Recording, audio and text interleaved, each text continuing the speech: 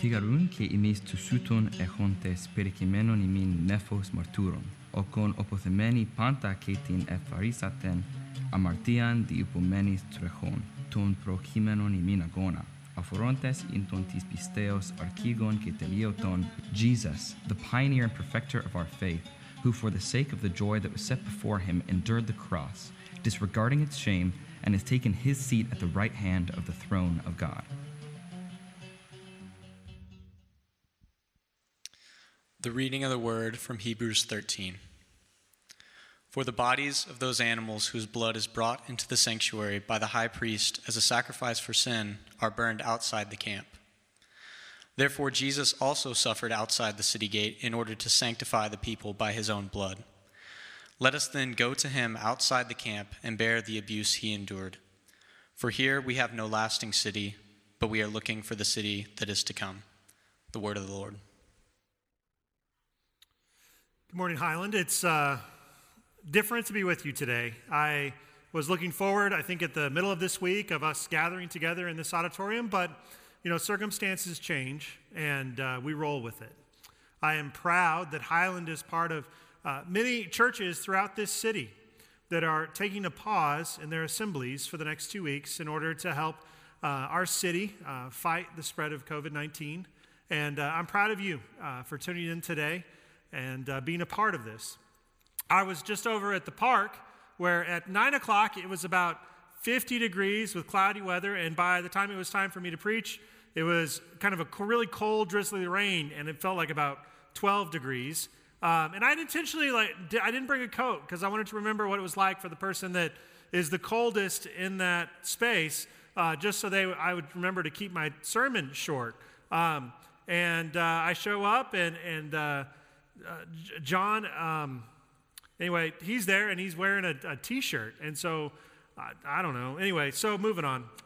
I'm excited to be here with you where the heat is on, first of all, and I hope that you're in a place that's warm as well. I want to begin our thinking about our text today by looking at the wider kind of the holistic perspective of Hebrews chapter 13. So I'm going to begin in verse 1. Keeping on loving one another as brothers and sisters. Don't forget to show hospitality to strangers, for by doing so, some people have shown hospitality to angels without knowing it.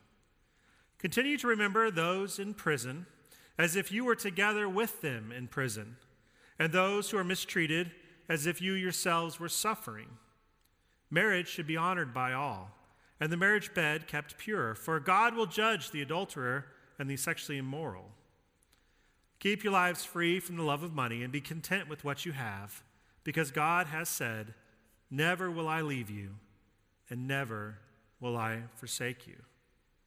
Now, this is the last chapter in the book of Hebrews, and in most of the epistles, what we see is the last section of the book is some advice. And sometimes it just kind of feels like random bits of wisdom, and sometimes there's a very clear beginning and end. And so you might be thinking to yourself, as we get to this wisdom point that the preacher wants to share with us, what exactly is he talking about? Because it seems like just a bunch of random stuff. I mean, first he says, remember those in prison and be there as if you were suffering. And then he also says, suffer with those who are being mistreated because you're experiencing that same mistreatment. And that sounds to us a lot like kind of a social justice call. Bear with those that are hurting. Keep in mind those that are oppressed and be with those that are incarcerated. But then he adds in the middle of that two things. One about a kind of a command to be sexually pure. Honor your commitments, your covenants to your spouse, and don't step outside of that covenant. But then in the middle, there's this kind of odd statement about hospitality and being kind to strangers, inviting them in, because you might be honoring angels unaware, which is kind of a really bizarre thing to say. And he's probably throwing back to two stories in the Old Testament. The first is the story of Abraham, where those three strangers come up, and Abraham invites them into his tent and feeds them and gives them a place to rest. And those three strangers are angels, and they tell Abraham, in a year you're going to have a son.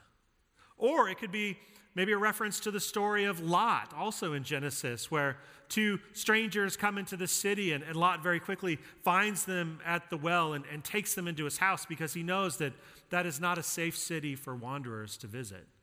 And that was kind of the reality of the world in the ancient Near East, is that travel was very dangerous. There wasn't just like a Holiday Inn in every city that you went to. The only way that you found a safe place to stay is if somebody welcomed you into their house. And that meant the only way if you were going to travel would be you have to show hospitality in order to receive hospitality.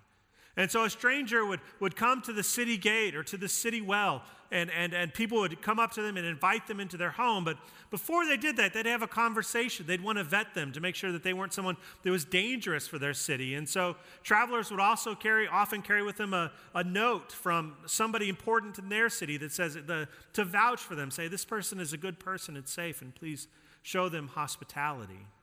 And so this culture of hospitality existed in the ancient Near East of you arrive, you kind of wait at the city gate or the city well for someone to have a conversation with you, decide you're safe, and then allow you to stay and feed you, offer you food. And oftentimes, if there was a guest, you'd throw a feast. Many of you that have traveled around the world have experienced that when you've traveled to nations that are much poorer than America, how much food they'll put on the table, food that they wouldn't eat in a week. Because they have a guest, they want to spend it on you. But there's something that's interesting about this text. On one side, you see this social justice element, which sounds to us like a very liberal move. We ought to take care of those that are being oppressed, but then also this very kind of conservative sexual ethic, that marriage beds should be kept pure. And what we have to realize is that whether you're conservative or progressive, a biblical reading, a biblical ethic calls us to engage in both of those habits and behaviors, those virtues. Now, we might argue about whether the government ought to be engaging in social action or not.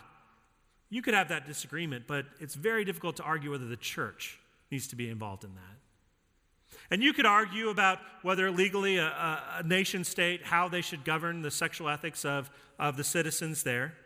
But you cannot deny in reading Scripture that clearly Scripture views sexual behavior as a covenant commodity. It only exists inside covenants and not outside of those relationships. And the reason that we have these kind of different views on these different texts, we don't quite fit as a liberal or a progressive or a conservative, is because we don't belong.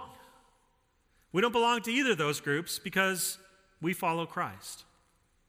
Our wealth is not our own, and so we share it with those that need help. And our bodies are not our own, and so we don't get to exercise them in any way we want because our lives are not our own.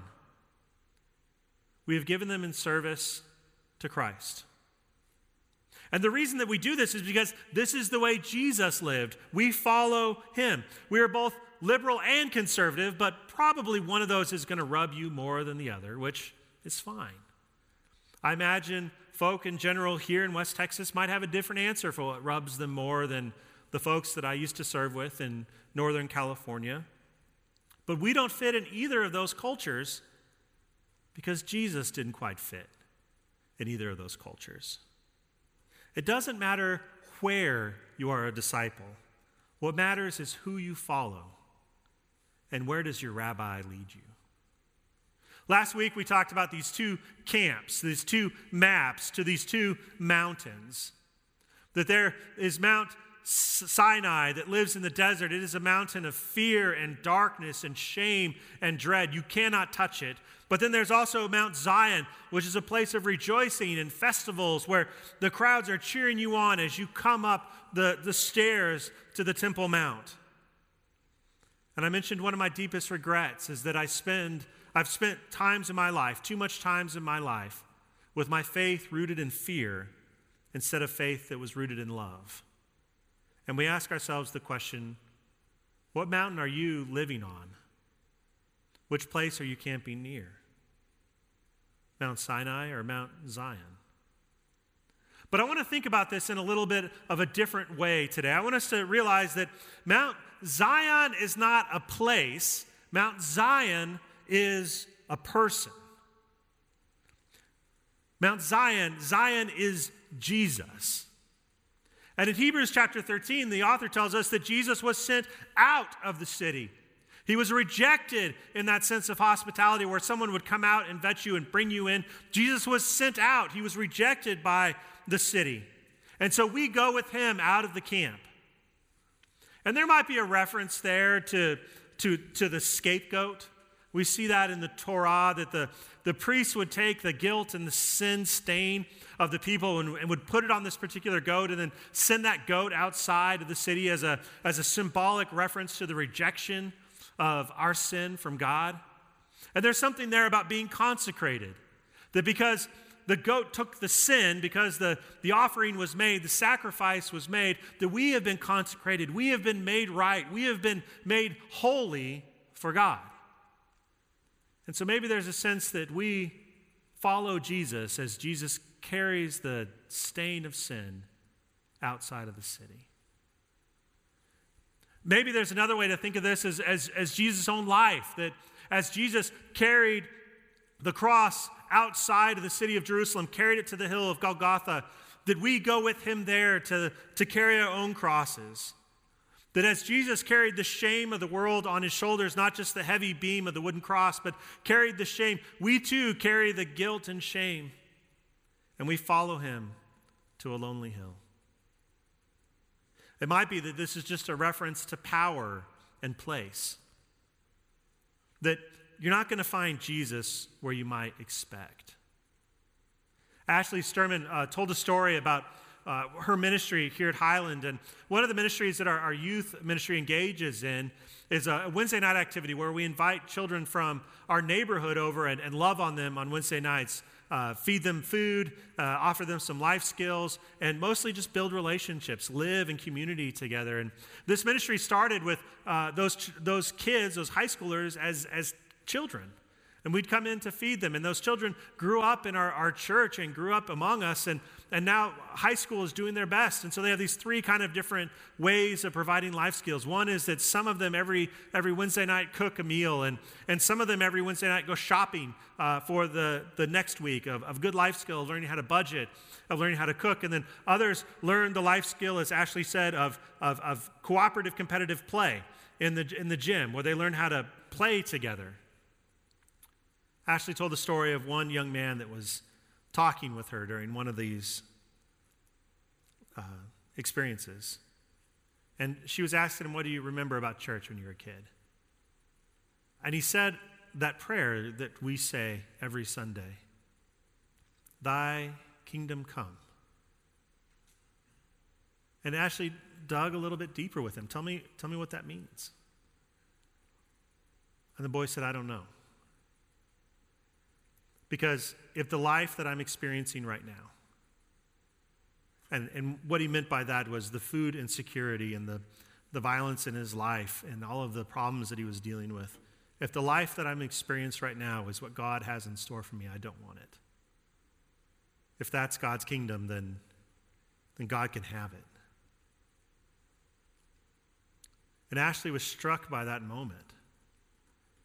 She didn't know exactly what to say to that boy that was speaking the truth about the world.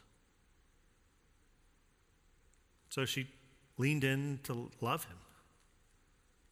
All she could give him that day was food for his belly and maybe a fun time in the gym, some break from the sadness of his life. But that night, as he left, she said a prayer that boy would learn that kingdom come means so much more than the life that he has. And that maybe in his adult life, he might remember that experience of church, of a group of people that loved him when he was a child and when he was a teen. She didn't have any answers in that moment. She didn't have any way to answer the reality of the pain of this world. But she knew that she met Jesus that night in the face of a child. Because when you do this to the least of these, Jesus says in Matthew, you do it for me. Jesus isn't always where you might expect. I'm becoming more and more convinced, as the author of Hebrew does, that Jesus is not in the city. Jesus is not in that place. The city is going to give you a ladder that you can climb to make you feel like you've accomplished something in your life, to make you feel like you've progressed, but Jesus isn't at the top of that ladder. And the city is going to give you wealth that you can hold on to, and that wealth might give you a sense of security that you can kind of insulate yourself from the problems and the trouble of this world. But Jesus isn't in the city, and he's not in that kind of security. And the city is going to give you delights and pleasures and a million different ways to numb yourself from the monotony of the pain of every day, but Jesus is not in that city. So we go with Jesus. We bear the disgrace he bore. And we leave the empty promises of this world for the hope of what is to come. And maybe that's the experience that we take in communion. You know, I hope that you were able to experience communion with the people that were with you in your place today. And sometimes when we take communion, we remember the story of what happened. We remember the story of the Last Supper, of Golgotha, and of the promise of the empty tomb. But this Sunday, I want us to think of communion in a slightly different way. I want us to think of communion about not what's happened, but what is coming. Because Jesus has died and Jesus is risen. But the most important part of that sentence is Jesus will come again. That what God is creating for us is a lasting city. And there's some sense in which the communion that we take today is a foretaste. It's proleptic. It is a looking forward to the feast that is to come. And I know this is true. I've experienced this in my life. Just yesterday, I bought one of the briskets from the Boy Scout troop that has their hut just north of the building. And so they brought this beautiful brisket in, and that's going to be our Thanksgiving meal that my family is going to share together, this wonderfully cooked brisket. And you know what? It tastes amazing. I know that it'll taste amazing. How do I know? Because I had it for lunch yesterday. As soon as they brought it over, I dug into that thing. It's delicious. I know that my Thanksgiving meal is going to be amazing because I've already had a taste of it. And that's what communion does for us. That's what the assembly does for us. It reminds us that the city that we live in is not the city that we're going to stay in. We have a city that's not like this city, whose king is not like our king. We have an altar that demands praise, not blood or sacrifice. And we lift our eyes to the true Zion, to the name of Jesus. And so we march together to that city and we climb the stairs to the Temple Mount where we can see all of those that have gone before us singing our God, and we join in the chorus. For we have a habitation, we have a city that is built, but not by human hands, but by the living God. And I'm going to view that city. I'm going to see it one of these days. And I want you to come with me. Let's sing together.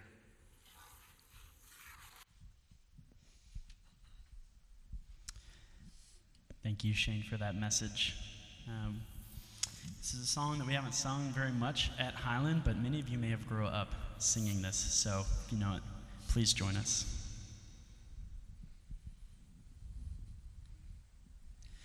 There is a habitation built by the living God for all of every nation who seek that grand abode. O Zion, Zion, I long thy gates to see.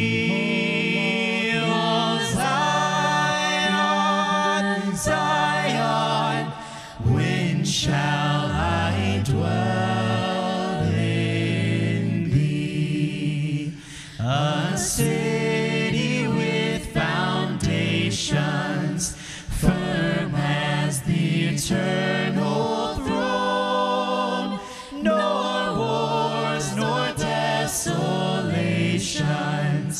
shall ever move a stone. Oh, Zion, Zion, I long thy gates to see. Oh, Zion, Zion, when shall I dwell in thee? No night is there, no sorrow, no death and no decay, no yesterday, no morrow, but one eternal day. Oh, Zion, Zion, I long thy gates to see. Oh, Zion, Zion, when shall I dwell in thee? We have just a couple of things we want you to know moving forward from today. Next week, we do plan to keep our auditorium closed, but there are going to be a couple of ways that you can experience worship with us next Sunday. Of course, you can gather with us at 10 o'clock for our live stream service. We're excited to have you be a part of that. We're also going to offer we've been doing Highland in the Park for the last 3 months, but they're going to winterize the festival gardens. And so we are happy to announce beginning next week, Highland in the parking lot. That's going to be on the north side parking spaces. It's going to be a lot of fun. You can check that out at 9 a.m. So join us there. Make sure you wear your mask. Bring a lawn chair to sit in and worship with us. We're also starting next week our Advent series called Unraveled. And that's something we picked this year just because of the kind of year it's been, 2020. What are you going to do? And it feels like probably our lives are being unraveled. Everything that feels normal isn't going to happen. Maybe your Thanksgiving experience is going to be different, or your Christmas experience isn't what you're used to, and that's just going to feel odd. And so we're going to look at the story of Jesus together and realize that when our lives get unraveled, it's not always that bad. I think most of us would say that we have had more family dinners and more time together because we haven't had so many things canceled. We've been able to slow down the pace of our lives and experience some of the goodness that God has already offered us, but we just ignored because we're too busy. Sometimes our lives are unraveled and it feels painful, but sometimes in the unraveling, we experience the presence of God. But the other thing that we're going to see this Christmas is how Jesus unravels. Jesus unravels the powers of the world.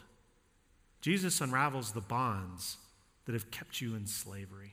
So I want to invite you to join us, whether online or in person next week, to begin that series with us. We have a unraveled liturgy for Advent this year, and you can pick one of these up at the building. You can come by anytime that the building is open. That's tomorrow from 8 to 5, Tuesday as well, Wednesday, it's a half day.